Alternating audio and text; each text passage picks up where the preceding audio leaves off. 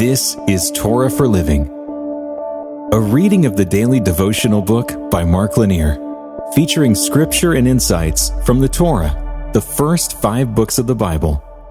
Today, we're in Leviticus 19, verses 9 and 10.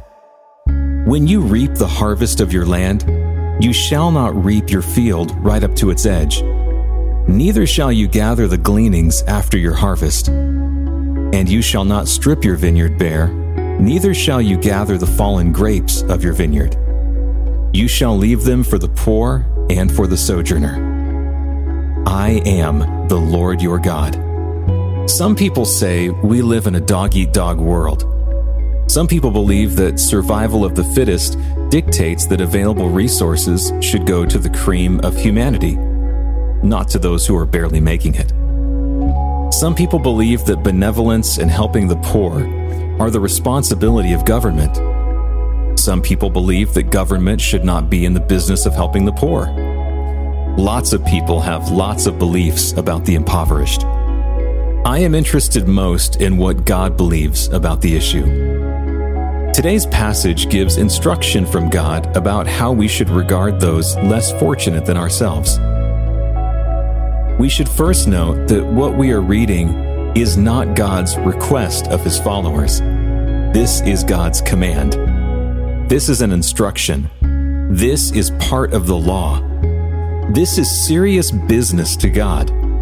God told His people that the farmers and vineyard keepers should not work to garner every ounce and scrap of crop available. They should leave some for the poor to gather. God didn't say to wait for the government to take care of the poor.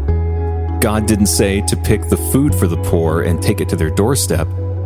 God made provisions so that those who were less fortunate could go and get the food and drink they needed at the expense of those who had abundance. I don't think this was a command limited to field and vineyard owners. God set up a principle that all His followers should take to heart. We have a responsibility in our bounty to help those less fortunate. The form it takes can be diverse, but it is generally one where the recipient is involved as well. Practically, this can become difficult in our age, but that doesn't excuse us from trying to live consistently with God's instructions over 3,000 years ago. I do believe that in a democracy where the government is the people, that it is appropriate for the government to be a tool for helping those in need. But it needs to be done responsibly.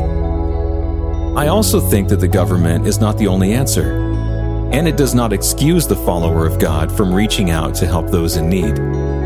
True help isn't just a handout. It is better to teach someone to fish than to just give someone a fish. Still, I fear at times we live blessed lives without thinking about ways we can show God's love and blessings to those who are less fortunate. I need to be conscious of this. Let's pray together. Lord, show me people in need and give me wisdom, resources, and time to help them in your name. Amen. This has been Torah for Living, a reading of the daily devotional book by Mark Lanier. You can find out more about the book in the show notes. This podcast is made possible by a partnership with Mark Lanier and the Lanier Theological Library. You can listen to more podcasts, watch videos, and read blogs and devotions to help strengthen your faith right now at hopeondemand.com. If this podcast encourages you, please share it with a friend. And thanks for listening.